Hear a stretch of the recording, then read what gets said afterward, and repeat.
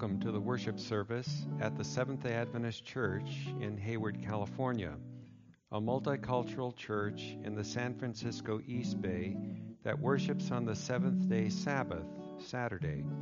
The ministry of the Word by Pastor Paul Penno is the good news of the gospel of Jesus Christ to forgive sin and save from sin by his cross and ministry as priest in the heavenly sanctuary, the third angel's message in verity.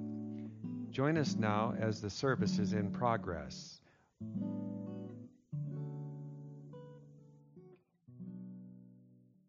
Let's bow our heads in prayer, shall we?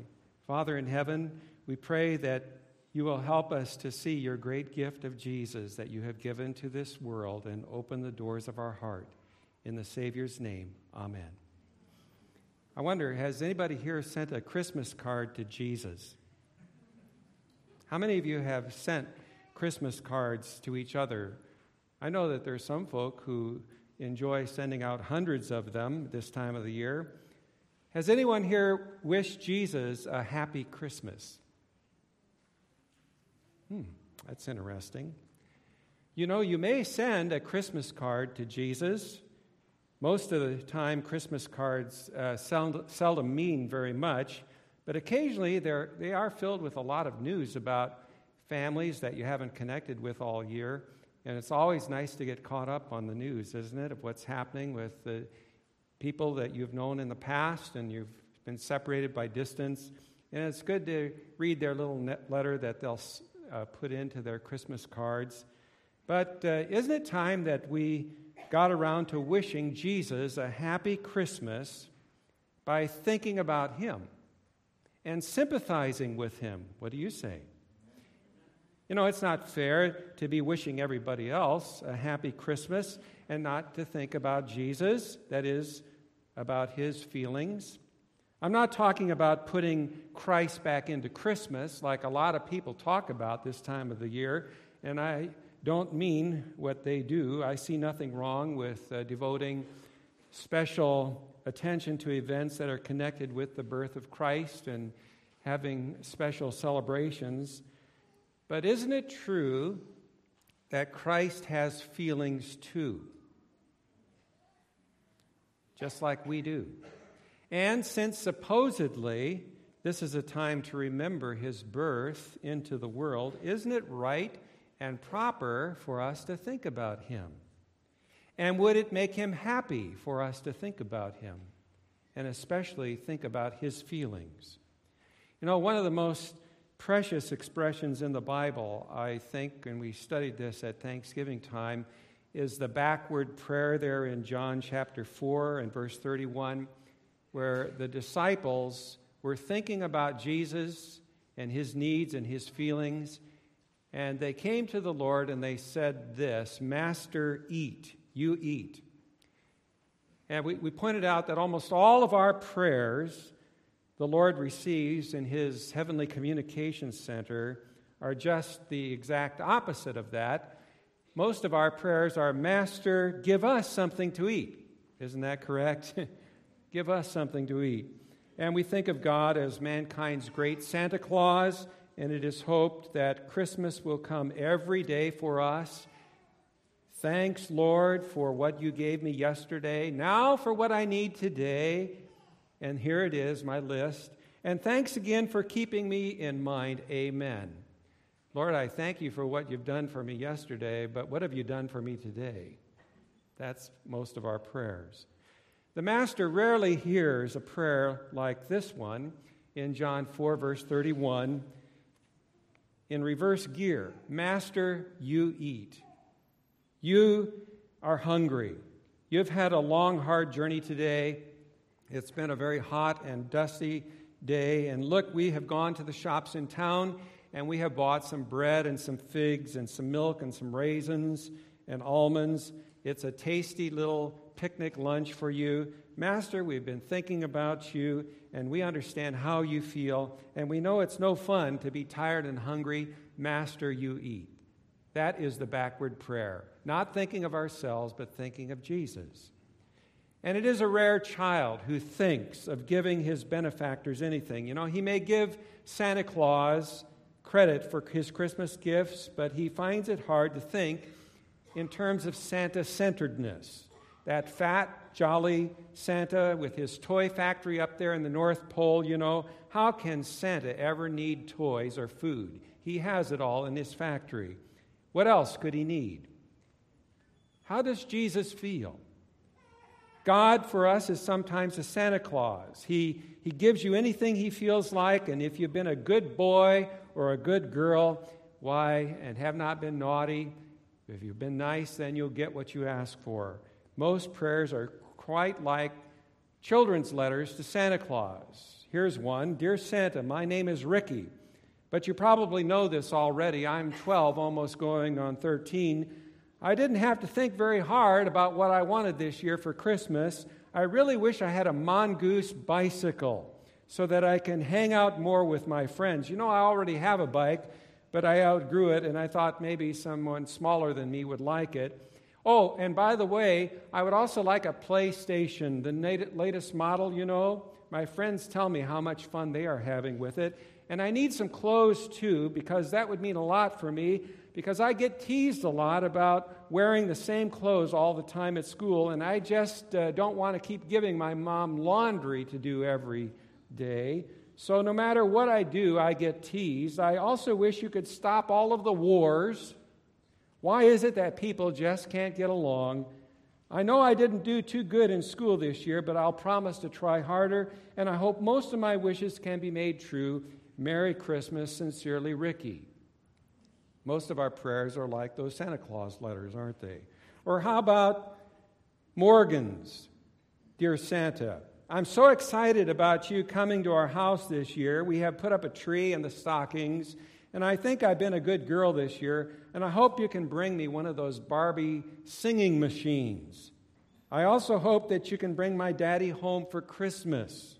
He's in the Air Force, and he's off fighting those bad people in a far-off country. It would be very nice for him to come home for Christmas. I'll leave you some milk and cookies again this year because you seem to really like Mommy's cookies. I hope you stay warm and safe on Christmas Eve. Your friend Morgan. Oftentimes our prayers are like those Christmas letters of children, aren't they? But at Christmas time, is it possible for greedy children and parents to think of Christ born as a baby in Bethlehem, and he has feelings just like you do? He was born with our heredity. He still today has feelings. Yes, there is joy in heaven today, but there is also sorrow today in the heart of Jesus and in the heart of God. Contemplate this statement from Ellen White, the book Education, on page 263. She says, "Those who think of the result of hastening or hindering the gospel think of it in relation to themselves and to the world. Few think of its relation to God. Few give thought to the suffering that sin has caused the Creator. All heaven suffered in Christ's agony. But that suffering did not begin or end with his manifestation in humanity. The cross is a revelation to our dull senses of the pain that from its very inception sin has brought to the heart of God. God has feelings. Every departure from the right, every deed of cruelty, every failure of humanity to reach his ideal brings grief to him. Have you thought of the feelings of our God and of Jesus? Can Christ have a happy Christmas, is the question this morning. You say, yes, he can. He sees all of those children that are going to be eating their Christmas candies and their pies and their puddings and their ice cream. And when Jesus sees them opening those presents and those toys and playing with their video games and bicycles and those girls dancing for joy over a new dress or coat, and the ladies and the sweethearts elated over the gifts of perfume and jewelry, and men happy over getting a new boat or a new set of golf clubs or a computer or a new sports car, millions opening presents at that moment on Christmas morning, isn't Christ happy to see them pleased with their gifts? Well, Christ rejoices when he sees people happy. Yes, most certainly. But he knows something that we don't see. Happiness is not to be found in all of these material possessions. True happiness. No, Christ is never deceived by superficial, effervescent happiness. In the first place, I don't think he's happy over children eating a lot of candy and surfeiting and frivolity, and over adults, having a merry, M-E-R-R-Y, Christmas. I know he's never happy about the hundreds who are killed on the highways on the holiday season because of alcohol. I don't think Jesus is happy about that, and yet they're drinking their alcohol in celebration of his very name, Christmas. I don't think he's happy to see the sorrow and the bereavement that caused. In fact, he's deeply pained when his name is dragged into so much evil and soul-destroying frivolity in the name of Christmas. As Christ looks down on the world today with its debit and its credit side, most joy is in materialism.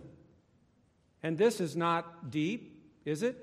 It's not lasting. It's not real happiness. Real joy is something that eludes most on Christmas. But we read this in Scripture, Psalm 16:11, "Thou wilt show me the path of life. In thy presence is fullness of joy. At thy right hand there are pleasures forevermore."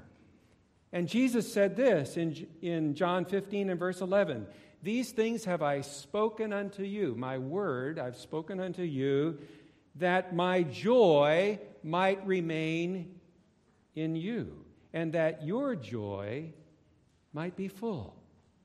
And that shows us that by receiving and retaining what Jesus tells us, we receive and we retain real joy. When we receive the words of Jesus and retain them, that is receiving genuine joy. Joy comes by believing the words of the Lord. By receiving his words, we get fullness of joy, perfect joy. But that shows us also that Jesus, he had perfect joy. Amen? Fullness of joy. For it is his joy that he tells us we are to receive. We get fullness of joy through Jesus, simply because he is joy in perfection. His cup of joy was full. When was it that he expressed the wish that his perfect joy might abide in his disciples, as we've read here in John 15:11? He expressed this to them on the very night of his betrayal. Imagine that. While he was on the way to the place where he knew that he would be delivered into the hands of cruel men to be mocked and beaten and scourged and crucified, he was expressing how his disciples might have his perfect joy. Imagine that. Now, I'll tell you something. That is a joy that is worth having. Amen? A joy that is worth having. A joy that is perfect in itself and does not depend on circumstances. It is the possession of such joy, and that alone, that enables one, it certainly did for Jesus, to endure affliction. Jesus, because of the joy that he had continually before him and present with him, endured the cross, despising the shame. Now that joy is found not in doubting, it is not found in experimenting, but in believing his word. There are millionaires that would give all of their possessions for such joy, that would deliver them from painful anxieties, when the poorest man and woman like you and me can have it simply by taking the words of the Lord and letting those words abide in us and having them fulfilled in us is perfect joy. How can Christians be otherwise than glad when they serve a master who is gladness itself? But the world does not know this joy. We hear about the swirl of expensive parties that are going on right now, but after those big parties, the inebriates go home and they burst into tears, don't they? How long shall human hearts be oppressed with empty, vain frivolity that only mocks the deepest longings for joy? It is Christ. Christ sympathizes with the needs of human hearts. He cannot have a happy Christmas so long as human hearts are in pain, so long as they are estranged from the joy that they might have in God. What will make Christ happy at Christmas? Ask boys and girls, what do you want for Christmas? Every boy and girl in the whole world would like to have a big bag of candy, or a new iPod, or a new doll, or new clothes. Granted, Christ doesn't want to see his people going around naked. He knows that if everybody in the world had $1 million for Christmas, that would not increase their joy. That wouldn't do it. How many homicides are there at this time of the year? How many?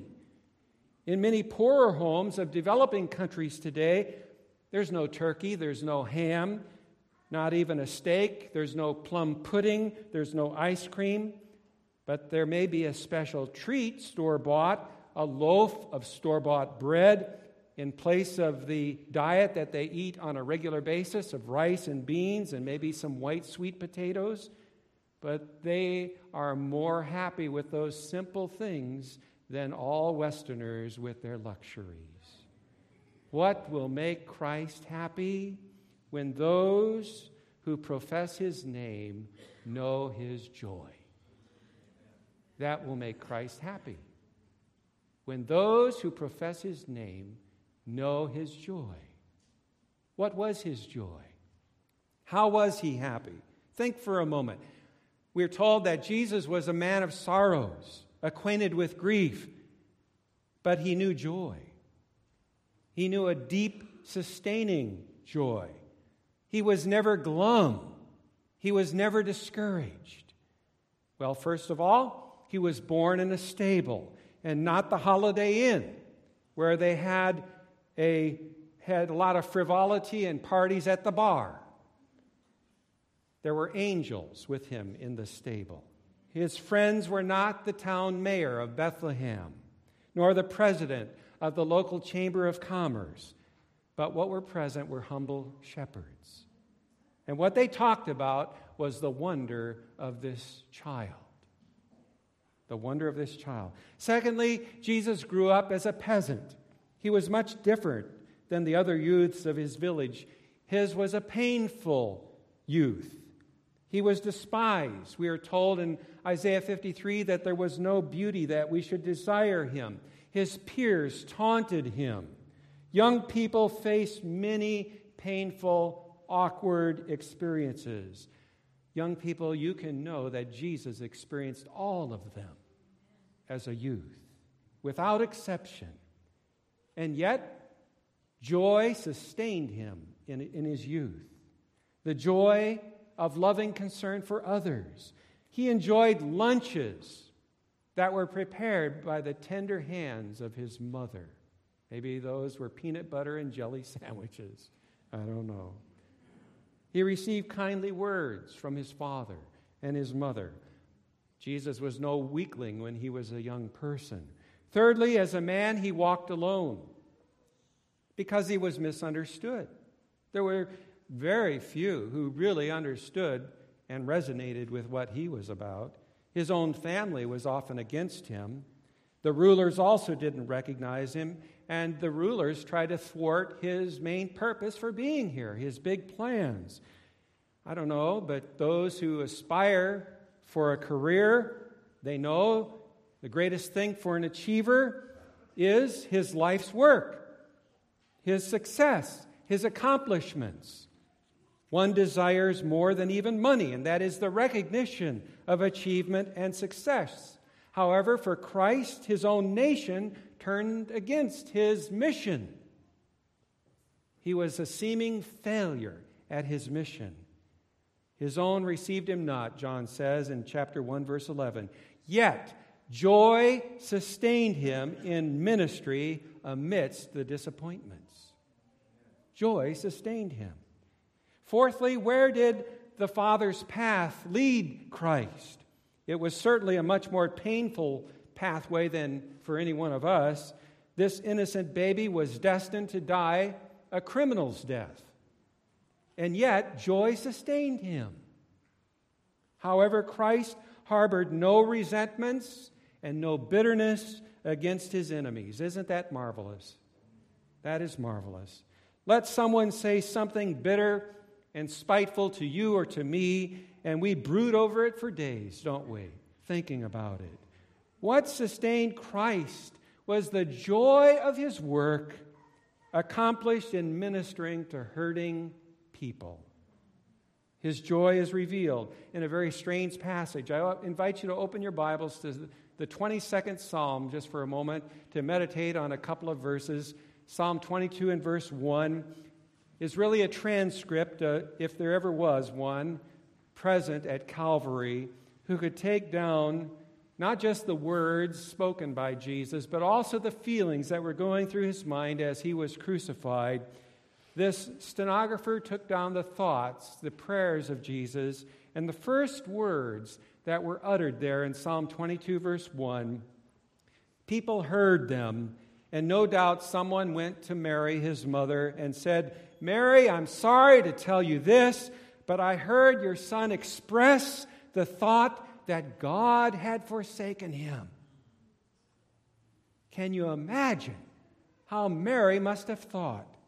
That my son has come to this.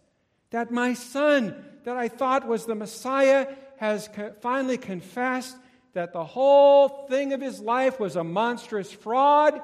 He's a nobody, that God has turned his back on him. No doubt that was like a sword that was thrust and plunged into the heart of Mary. Yes, it's the first verse. Was spoken audibly by Jesus on the cross. My God, why hast thou forsaken me? Did you see those words there? Why art thou so far from helping me? And the Hebrew word here is a word that describes an animal that is caught in a trap and is crying in distress. And from the words of my roaring, he felt that God was far from him. Isn't that how we sinners feel? Isn't it? Maybe you felt that way. I know you have, because I felt that way, and I'm human. You're human too. God, why are you so far away from me? If you are a son or a daughter of Adam, you are bound to have felt that way. It is a certain paganized Christianity that has put Christ as far away from us as possible. This alienation from God, this feeling that he is far away from us, that he really doesn't care about me. That's how Jesus felt on the cross. Do you see it? That's how Jesus felt on the cross. And now, the lions that have been circling him has him in his mouth. You read it in verse 21. Jesus feels like a lion has him in his mouth. Save me from the lion's mouth and from the horns of the wild oxen. And it's in this desperate moment, in horrible darkness, that he breaks through the blackest of the clouds. In the middle of verse 21, you find Jesus finishes building his atonement bridge by faith. He can't see anything yet. He still feels forsaken. It's still dark. But now he has chosen to believe in total hopelessness. And as the King James Version suggests a clear rendition, it says, "Thou hast heard me while I was tossed on the horns of the wild buffalo." There was a missionary that was gored by a wild buffalo. He enjoyed hunting the wild buffalo, and once he wounded a wild buffalo, and it snuck up behind him, unknown to him, and gored him to death. You know, wild buffaloes, they're very mean animals. Imagine yourself caught in a herd, and they're just tossing you on their horns like a ball up into the air. That's how Jesus described how he felt in his last extremity. And then he shouted, so that heaven and earth could hear him, "You have answered me." I believe that's verse 21. You have answered me. By faith, he has triumphed. You have answered me. And so the rest of Psalm 22 now shifts into the high gear of a hymn of praise, because Jesus, by faith, has bridged the atonement of his God-forsakenness. And here is where you and I come into the picture in Jesus' hymn of praise after this building of the bridge of atonement with his Father. And I don't have enough wisdom to know what really happened, but his loving heart has probably already ruptured. But in those last moments of consciousness, as he's hanging on the cross and the shadows are gathering, Jesus is happy. Yes, his joy is full. The last trial is over. He has made it. It says, "I will declare your name to my brethren in the midst of the assembly. I will praise you. You who fear or reverence the Lord, don't get discouraged. Praise him. And you descendants of Jacob, glorify him and fear him. Let your hearts tingle before him, all you offspring of Israel, because he is good. He is faithful." In verse 24, "He has not despised nor abhorred the affliction of the afflicted, nor has he hidden his face from him. But when he cried to him, he what? He heard." It's as though Jesus is giving his testimony to the crowd. Crowd, you know, when I cried out to God, "My God, why have you forsaken me?" He heard me. He heard me. And he answered me. Joy unspeakable. Joy unspeakable. He will answer you too, friend. When you feel God forsaken and you cry out to him, he will answer you the same way. Like you, a tempted sinner, Jesus says, I was tempted to think that he had forsaken me forever. But I have proven for all eternity that God is faithful. He heard me. My bridge of the atonement over this dark chasm of sin despair is built forever. Friend, you can trust your weight on it. You can trust your weight on it. And then we come to verses 25 and onward. My praise shall be of you in the great assembly. He knows that he is dying, the equivalent of the second death. There is no hope of the resurrection that lights up his heart. But what makes him so supremely happy as he descends into the darkness of hell itself is the hard-won confidence that you, friend, will live forever. I will die forever. That makes me happy now, says Jesus. That makes me happy now. Amen? That joy that overflows from the heart of Jesus makes him want to hug you and the universe. The terrible struggle of eternity is over. The Father, in this great sacrifice, too, is the great victor.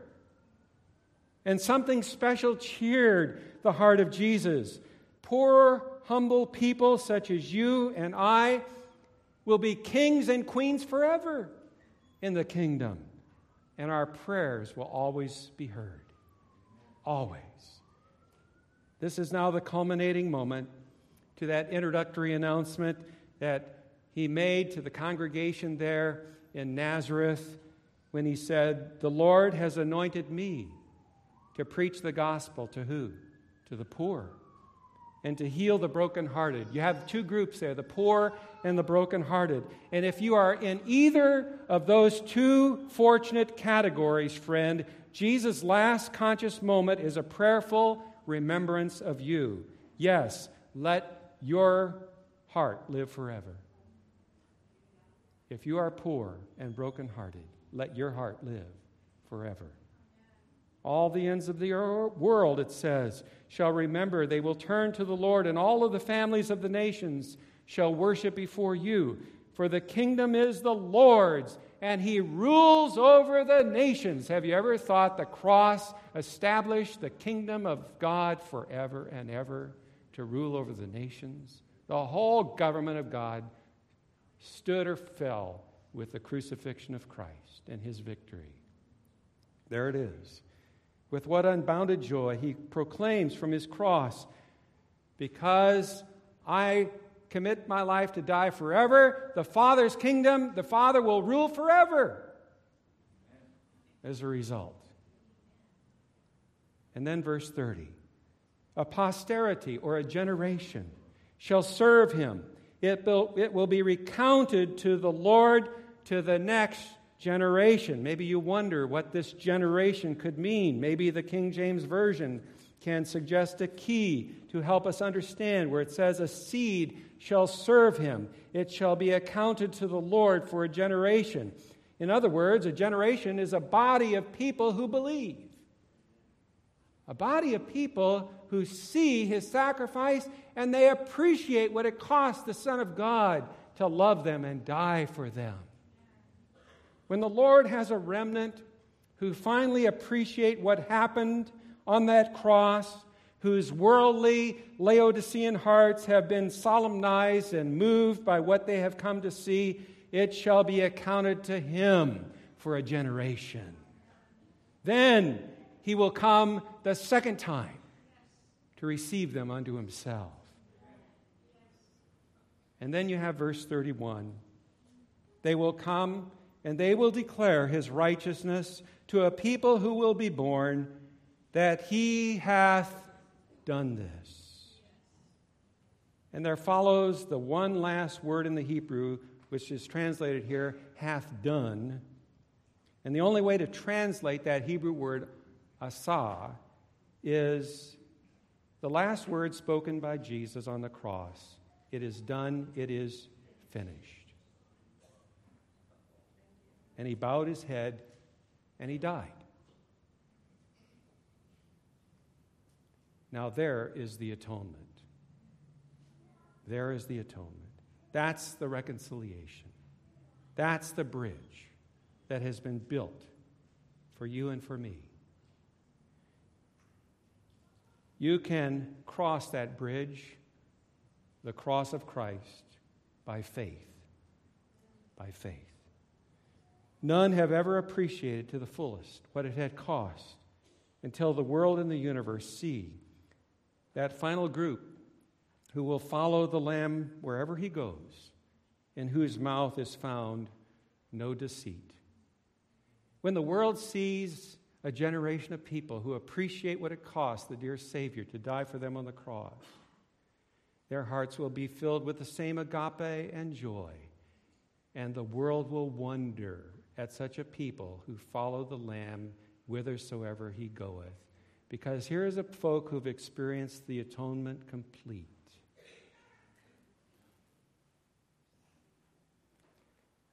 The tidings of great joy of Bethlehem sustained Christ to the very end. The very end. Isn't it wonderful? He died triumphant. What will make him happy? For you to share his true joy. That triumph. Share his joy. Enter thou into the joy of thy Lord. Not the joy of Christmas frivolity, the joy of material possessions or of surfeiting or drunkenness, but the real joy of victory in Christ over sin and evil, the joy of finishing the work of God. Have you thought of a Christmas gift for Christ? I don't mean putting $1 on the tree. Have you thought of the backward prayer, Master, eat? And what did he reply? He said, my meat is to do the will of him that sent me and to finish his work. I asked a person recently what he would like most for Christmas. And he said, the joy of seeing a certain loved one turn to Jesus Christ. That was the meat of Christ that he fed upon. Jesus would like that too, the joy of seeing all you turn to him for salvation. During the dark days of the Civil War, the president suffered pain such as no other president before or since. Abraham Lincoln's nature was very sensitive, and he was a tender man, and he extended kindness to others, and fairness, and sympathy, and generosity. His soul was just tortured by the passions of war, the hatred, and the agonies. He loved the South, and he loved the North. And during the summer of 1864, Lincoln's fortunes were at their lowest ebb, and the nation was just sick of war and bloodshed. And the radical elements of the North and the South wanted peace at any price. But Lincoln knew that if slavery was not extinguished, all would be in vain. And the public tide turned against him. He had given his strength, his life for the nation, which now abhorred him. The newspapers now called him a guerrilla because of his appearance. His party was facing certain defeat. Even Lincoln expected defeat at the polls. Clouds of suspicion and resentment arose against the White House over the mismanagement of the government and the war. Get him out was the cry. Here was a brave, good man who was misunderstood and unappreciated.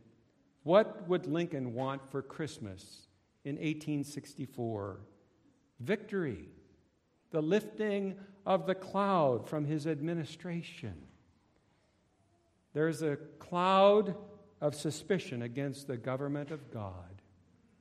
The world has dark misapprehensions about him.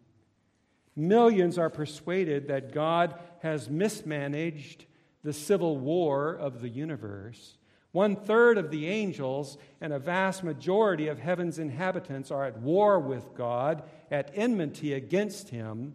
They would vote him out of office if they had the power to do so. The heavenly sanctuary is something like the White House in America, with the seat of God's government in the great controversy with Satan and sin. And until the sin problem is solved, until the civil war caused by sin is ended, and the world and the universe reconciled, the great heart of God cannot find rest. That's the state of it right now with him. Then shall the sanctuary be cleansed. And Christ wants to come again and bring an end to sin. But he cannot force his people. We talk about the nearness of the end with the signs of the times all around us, this and that sign. Christ Object Lessons 63 says, when the character of Christ is perfectly reproduced in his people, then he will come to claim them as his own. And that's all that stands between us and the second advent. I ask someone, what is Christian character perfection? Because you talk about that and people dismiss it. It's like putting up a red flag and they say, impossible. So many objections against it. Here's the simple definition.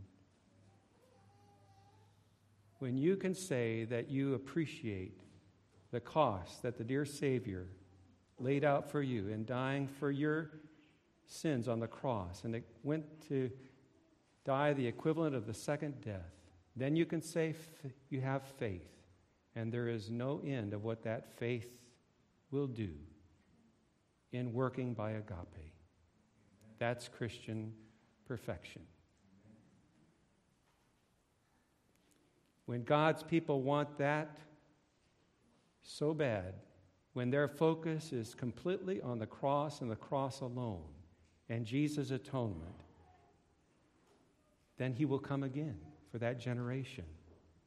He will come any time we really want him to.